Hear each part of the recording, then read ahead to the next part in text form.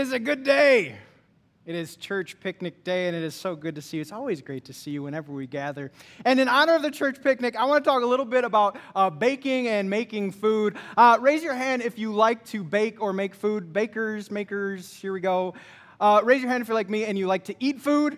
Yes, I am of the eating variety. That's a lot of fun for me. Well, I brought together some ingredients, and the game is to figure out what can you make with these ingredients. So I have a little bit of flour, some sugar, some salt, some baking soda, some light brown sugar, some butter, and some semi-sweet chocolate chips. With these ingredients, what can I come together to make? The answer is absolutely chocolate chip cookies. I love the purple bags from Jewel. If you brought one today, you're my favorite friend. Thank you so much.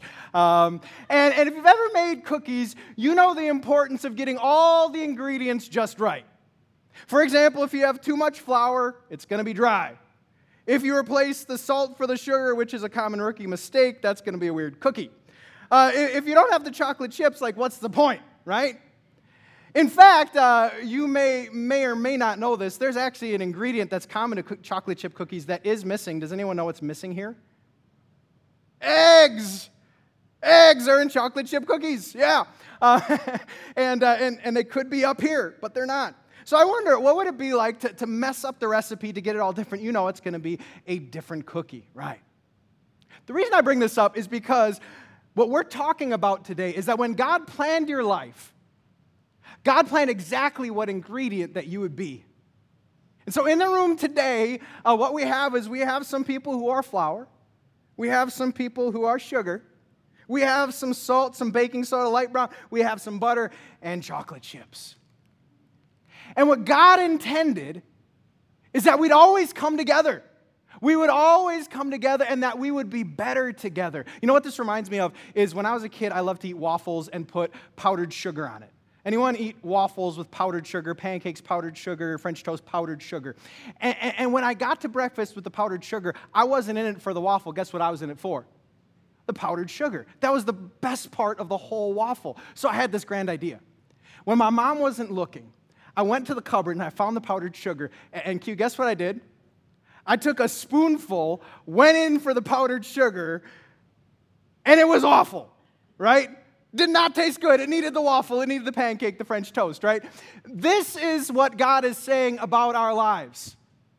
When it comes to our lives, you are always meant to be combined together. Not many people are chocolate chips that can just be fine alone. And so if you're taking notes, here's my first point. You're fine alone, but you're phenomenal together. And there is a place that God intended all the ingredients to get mixed up, all the ingredients to be baked just right, and that environment is what we call the church. In fact, Paul has a different analogy, not a recipe for cookies. He says that we're a body. And so we got arms here represented, and we got hands, and we got legs and feet, and that's what we are when we come together. Now, this isn't a marriage sermon, but it does remind me about marriage. And maybe some of you have spouses. And let me ask a simple question, but be careful. Is your spouse different than you? Let me ask another one, and you can get brownie points or you can dig a hole on your response. Is that good? Smart man. And the differences God made between men and women were never meant to frustrate, they were meant to complement. If you go back to the very beginning and God making Adam, Adam was made in a certain way, and he had this experience where he saw every other animal had a pair. Every other animal was together. There was male and female of every other.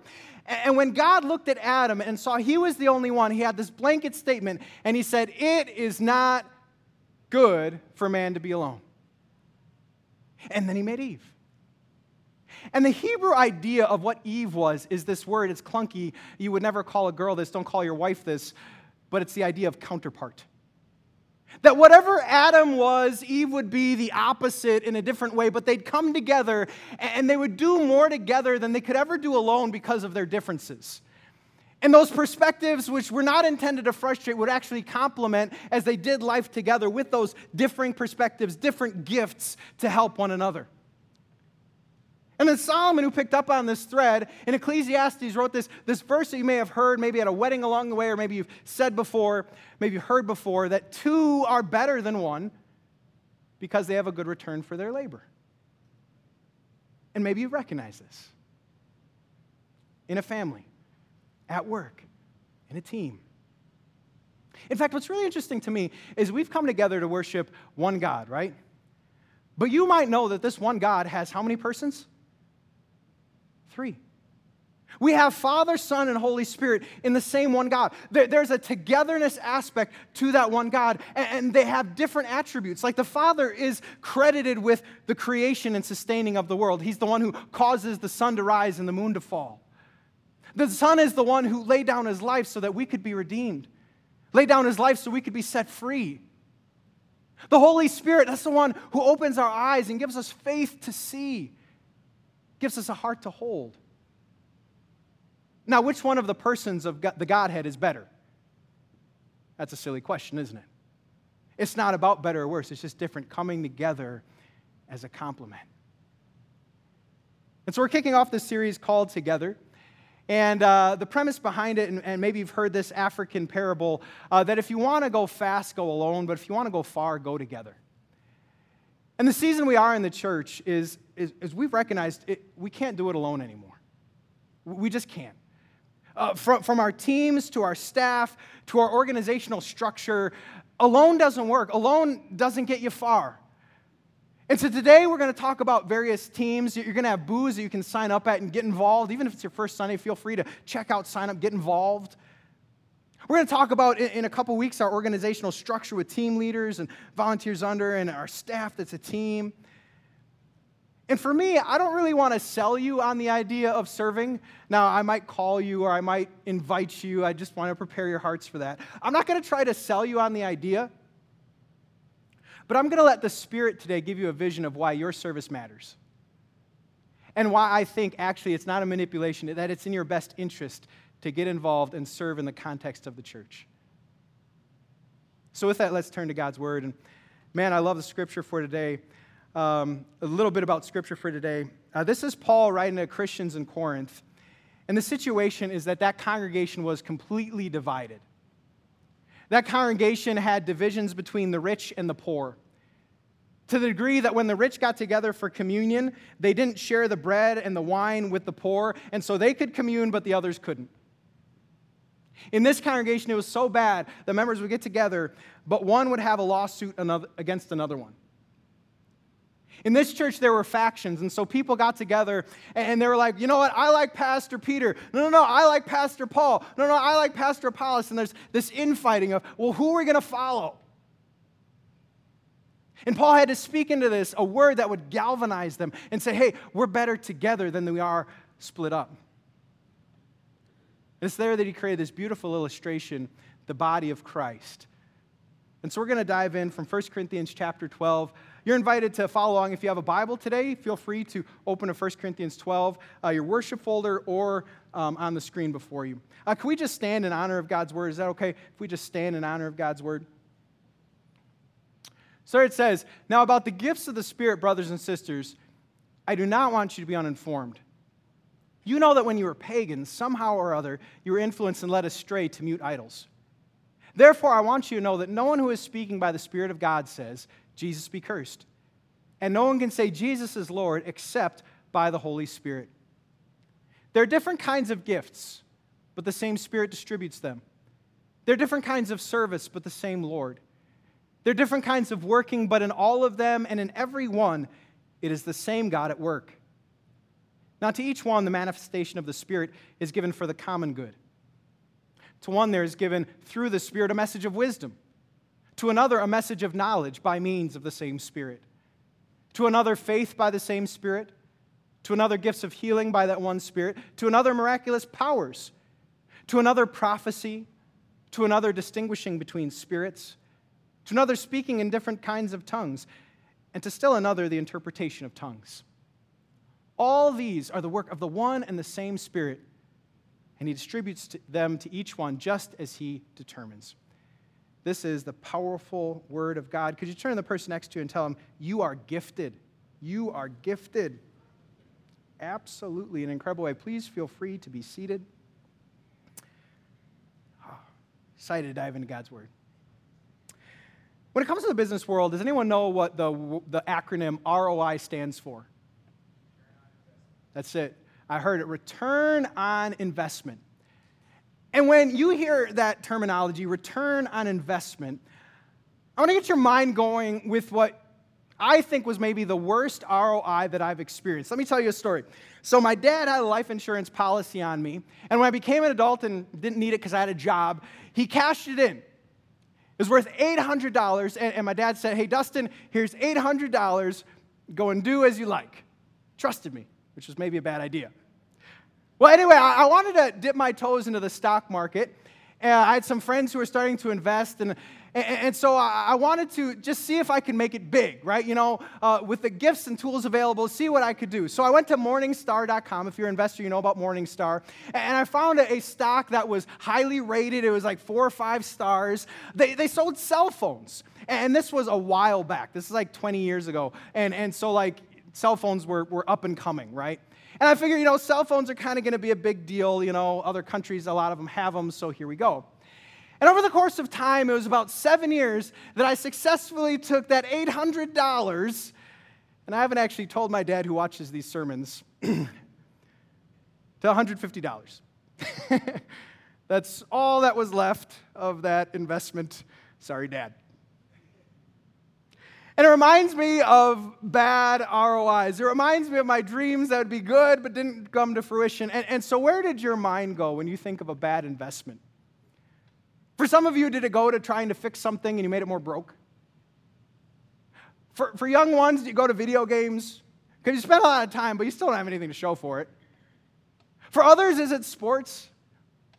You know, my brother played sports. He was really good at basketball. He was recruited for basketball. He played against a guy named Mike Bibby, who went on to the NBA. And so he was at some top levels. But he's a pastor now. And I've heard more than once, like, why did I spend so much time shooting hoops? As a pastor, it does not matter how good I am at shooting a three-pointer, right? So there are bad ROIs, aren't there? Now I want you to consider the very best ROIs. Where's your mind go? And as you're thinking, I want to bring up what we just did this past week. We took some leaders to the Global Leadership Summit, and we heard from the former CEO of Walt Disney. Here he is. Just came up with a book and was kind of sharing the success of Disney. If you've ever been there, you know they do things with excellence. You know you can have a magical experience there at Disney World. And one of his big principles, be decent to people. Seems common sense, seems like it would be the good thing to do, but basically be good to people. In fact, the leaders who were gathered for these past 2 days, it was a common thread throughout the whole thing that in a time of crisis, in a time of pain, you know what matters more? Kindness. Love. The very things that Jesus told us to do and wants us to be all about, they matter more when times are tough. And maybe you know that. Maybe you know what it was to have a hard day and someone just simply said a nice comment and it lifted your spirits. Maybe you know what it was to have a tough financial time and then someone was generous and what that meant for you. Maybe you remember when you needed some help and someone lent a hand, was right by your side, and what that did. God reminds us when it comes to ROIs that helping others is so good. And I was inspired by our congregation this past week. There is a farm in Manhattan that has a ton of veggies this time of year. And so there were those who were picking veggies this past week, and it feeds 22 local food pantries. That's incredible. And when we think of like those who need food, what better thing can we be doing than giving that to others? Well, that's what God intended with your gift. When he came to the discussion of gifts, he says, now to each one the manifestation is given, not for my good, not just for my kingdom, but what? For the common good. So if you're taking notes, here's a takeaway. That I believe one of the greatest ROIs has to be helping others. I don't think you're ever going to regret that. Being kind, being loving. I regret a lot of things. I don't regret the time I loved someone. And that's the mission of Amazing Love. See, that's why we're organized. This isn't a social club for saints, for people who think they have it all together. This is a hospital where we try to help hurting people. And so when you sign up to be in hospitality, you're not just saying hi to someone. You're not just saying it's so good to see you. You're letting people know that the beating heart of God is one of love for them, is one that cares for them, that knows their name. When you make a cup of coffee here, that's a good cup of coffee. You're not just making a cup of coffee. You're telling the prodigal who knows their guilt and shame that they can belong and that they're home. And we're going to have great conversations because they're part of this family. When you volunteer for KidMin, you're not just watching kids. You're not just taking them to the bathroom and doing crowd control. You know what you're doing? You're helping create an environment where kids see that in this world, the truest treasure is Jesus Christ. He's way better than sports. He's way better than celebrities. When they see Jesus Christ, they're going to grow up someday and be like, why would I run away from him? Why do I want anything other than him? That's what we do when we serve together. We help people in the greatest way possible. And you can be a part of it. But now, and I'll try not to get too heavy, there was a part that convicted me. So I was considering ROI, and I was considering my Heavenly Father's perspective, and as He looked down on my life, and I considered all the opportunities He gave me, and I don't mean to be proud or arrogant, but I just believe that the grace of God is way better than what I deserve. I consider all the opportunities I've had, my wonderful parents, I consider my pastors, I consider this opportunity, I consider all the opportunities, and I hear my mom's voice, to whom much has been given, much is expected, Dustin, and I wonder, like, if I were God, would I make the same investment on me as He did? I'm not sure I would. I'm not sure I would. Because with sober judgment, I know all the opportunities I've been given and all the opportunities I didn't take. I know all the goodness that I've been given and all the goodness I did not give back. I know all the times I was not about Him or others or about His kingdom, but my own. If you would do the same exercise with the lens of a Heavenly Father looking at the ROI that He did for you, would you be in any area convicted? There is an area that I could have, there was this opportunity that I could have, there is this. But I love that I'm not God. And I love that His thoughts are not my thoughts and His ways are not my ways. Because superior to me is this incredible idea, this incredible sweet gospel. Superior to me is Romans 5 verse 8 that says, while I was a sinner, while we were sinners, Christ died for us. And what this means is that when I had nothing to give God, I was a deficit. I was a debt to Him. I was a drag. When I had nothing to give and no promise of an ROI, no idea that I would return or respond in any way, He gave everything.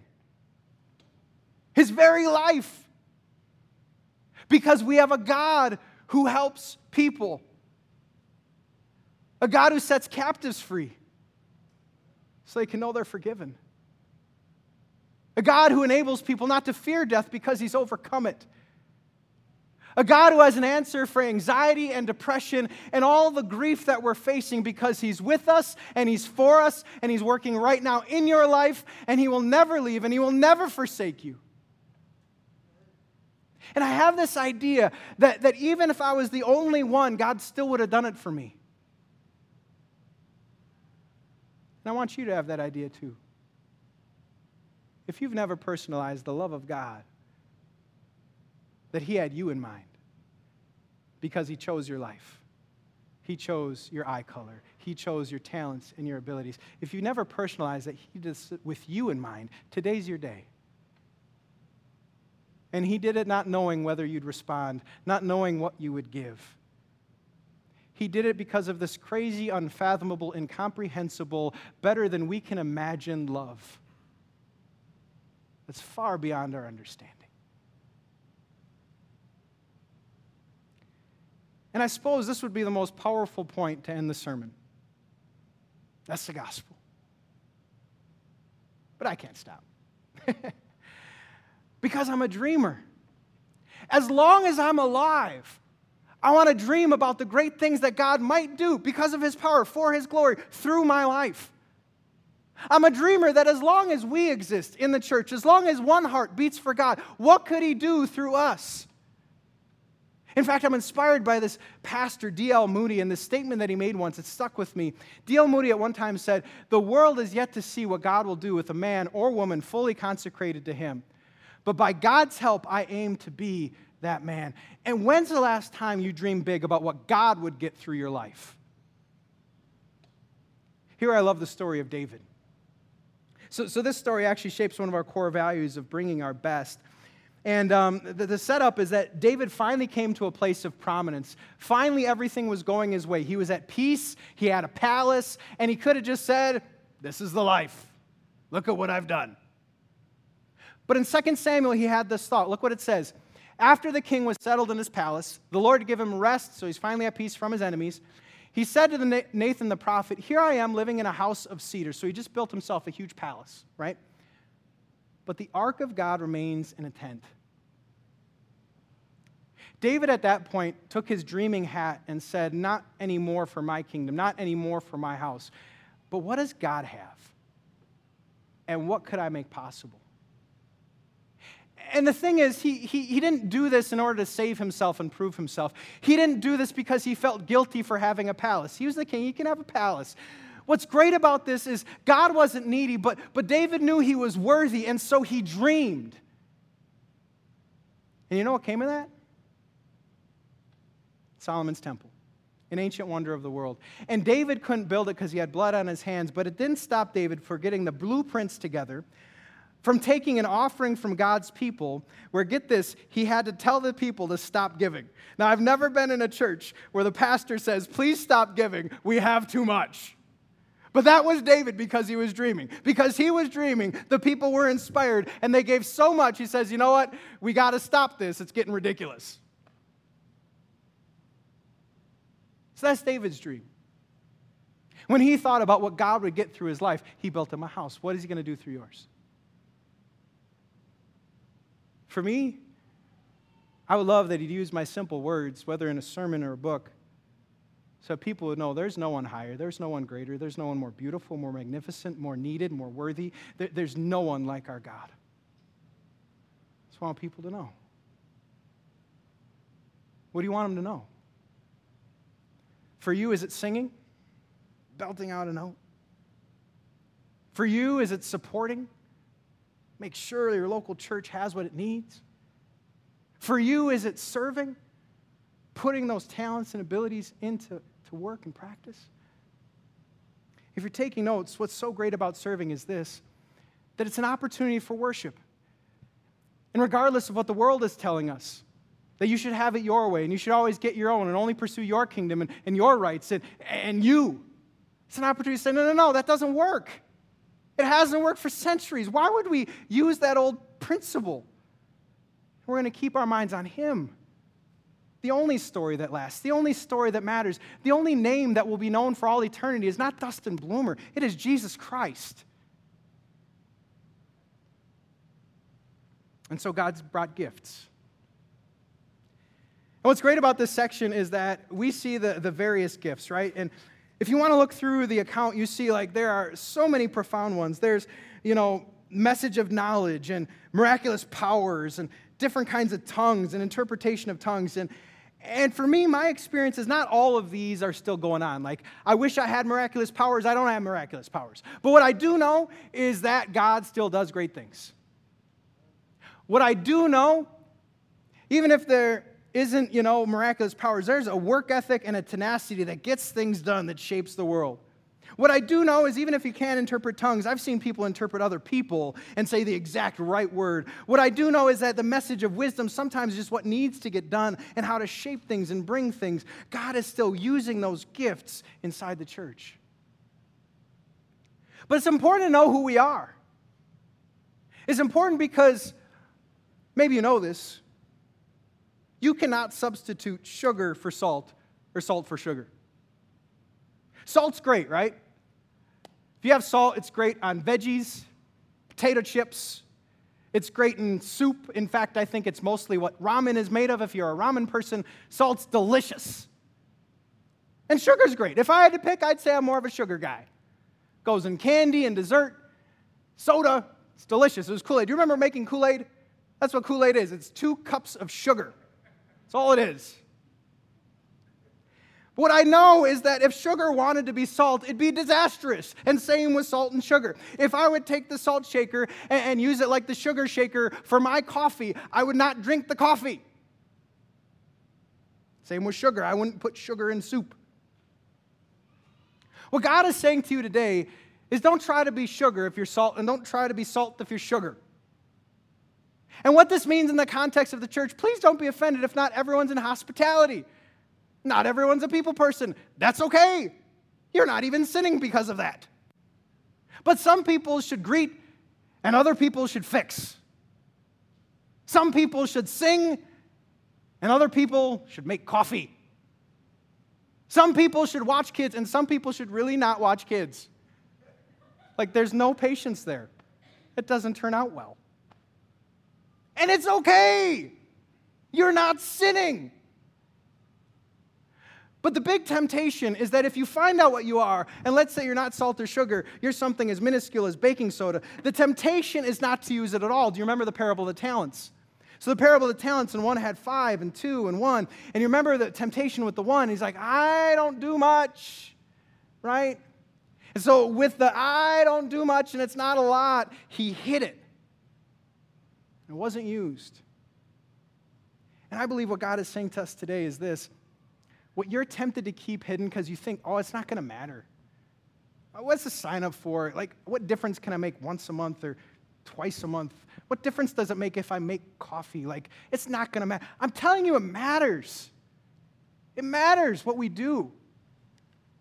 In fact, Pastor Jeff has a great principle. It even affects our faith life, that if we're not serving, we're sometimes swerving in our faith because it's serving that gives us an outlet to worship God and do the things he created us to do.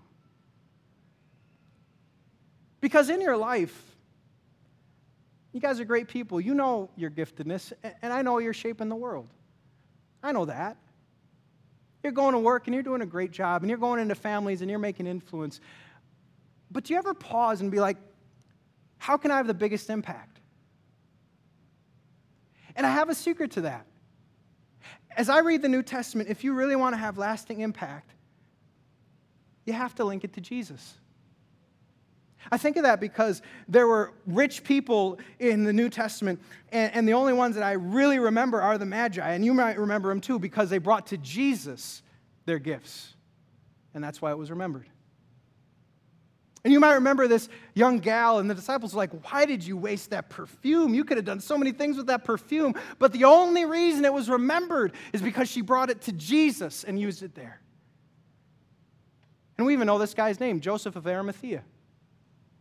And this rich man who could have used his riches just for himself, and his family would have been set, especially after death. This rich man could have just done it for himself, but he says, no, I want the body of Jesus. And it's the most famous burial place in all of history because it was only borrowed for 3 days. And there will be people who are good at sports, and there will be people that are good at work, and there will be financial gifts, and there will be people who are good at music, and there will be people good at technology. But I'm just telling you, if it's not linked to Jesus, I'm not sure it's going to last. And so this is the opportunity. And one of the ways we do that is we just use our gifts in this place. We humbly do what we can together in the body and say, Lord, you can have what you gave. And so our next step today is just a very simple one, that would you consider supporting Amazing Love by serving with us? We have, again, our booths here today with sign-ups. We're going to be making phone calls and texts and all of that because I don't know if you know about COVID, but COVID affected things. And I know that's not the heart of people. I know the heart of people knows how good it is to worship the Lord, to serve the Lord. And so we're just going to encourage that. Because as we think about it, what's the greatest gift? The greatest gift that's possibly been given. As Paul set up this lesson, he told us about it. Paul said about the gifts of the Spirit, he reminded us that one time we were pagans and we were influenced and led astray to mute idols. And there are so many people that's representative of. There's so many people who don't know where this is leading, who don't know what this life is for. So many people who are confused and lost and purposeless, except for the Spirit. And the Spirit grabbed hold of people. And Paul says, but by the Spirit of God, no one says Jesus be cursed, and no one can say Jesus is Lord except by the Holy Spirit. And I remind you of your greatest gift. Your greatest gift isn't anything you can do. It's what God did for you. Your greatest gift is faith in Jesus. That you and I can see, He's my Savior. He's my Lord. He's my King. He's my Redeemer. He's my Comforter. He's the lover of my soul. And I have Him now and forever. It's the greatest gift, and nothing comes close to it. But what are you going to do with it? You know, I was considering the billion-dollar lottery winner. And by the way, I was driving through Des Plaines, and I do like Speedway. And I have good... No, I didn't win it. No, it's not me. But it didn't stop me from thinking about what if it were me? If you won the $1 billion, what if it were you? And my mind went to like different things that I'd do with it, right? And all the ways that you could help people and help yourself and maybe if you thought about how would you use $1 billion, where would your mind go? Cars, houses, people, charities, church. But here's what I came to the conclusion. I wouldn't just say, nah, you can have it back. Right? I wouldn't do that. Nor would I take it all in, hide it in a hole, wait till I die, like someone else can figure out what to do with $1 billion because I don't want that business. Wouldn't do it. I bring this up because what finally is better than $1 billion? Is $1 billion or the message of Jesus better? And I'm not trying to be overly spiritual. But through the lens of faith, don't you see? It's the message of Jesus, our Savior, that sets captives free. It's the message of Jesus, our Savior, who has an answer for eternal life. It's the message of Jesus, our Savior, who brings true peace and true joy. Because winning the lottery, by the way, you should just track the stories. It's not joy and peace. But anyway, brings all of that in abundance. And the question is, what are we going to do with it? We're going to keep it to ourselves? Hide it under a rug? Hide it under a bushel? No. We're going to tell the world that God loves them, that Jesus laid down His life for them, even if they'd never respond and even if they would not return. This is the message, this is the mission, and it invites you to be a part of it. Amen. You know, at this time, we have an opportunity to confess our faith. And today we'll use the words that Luther used to describe the first article about the Heavenly Father. And so I invite you to confess with me that confession. I believe in God, the Father Almighty, maker of heaven and earth. I believe that God created me and all that exists, that He gave me my body and soul, eyes, ears, and all my members, my mind and all my abilities. And I believe that God still preserves me by richly and daily providing clothing and shoes, food and drink, property and home, spouse and children, land, cattle, and all I own, and all I need to keep my body and life. God also preserves me by defending me against all danger, guarding and protecting me from all evil. All this God does only because He is my good and merciful Father in heaven, and not because I have earned or deserved it. For all this I ought to thank and praise, to serve and obey Him. This is most certainly true.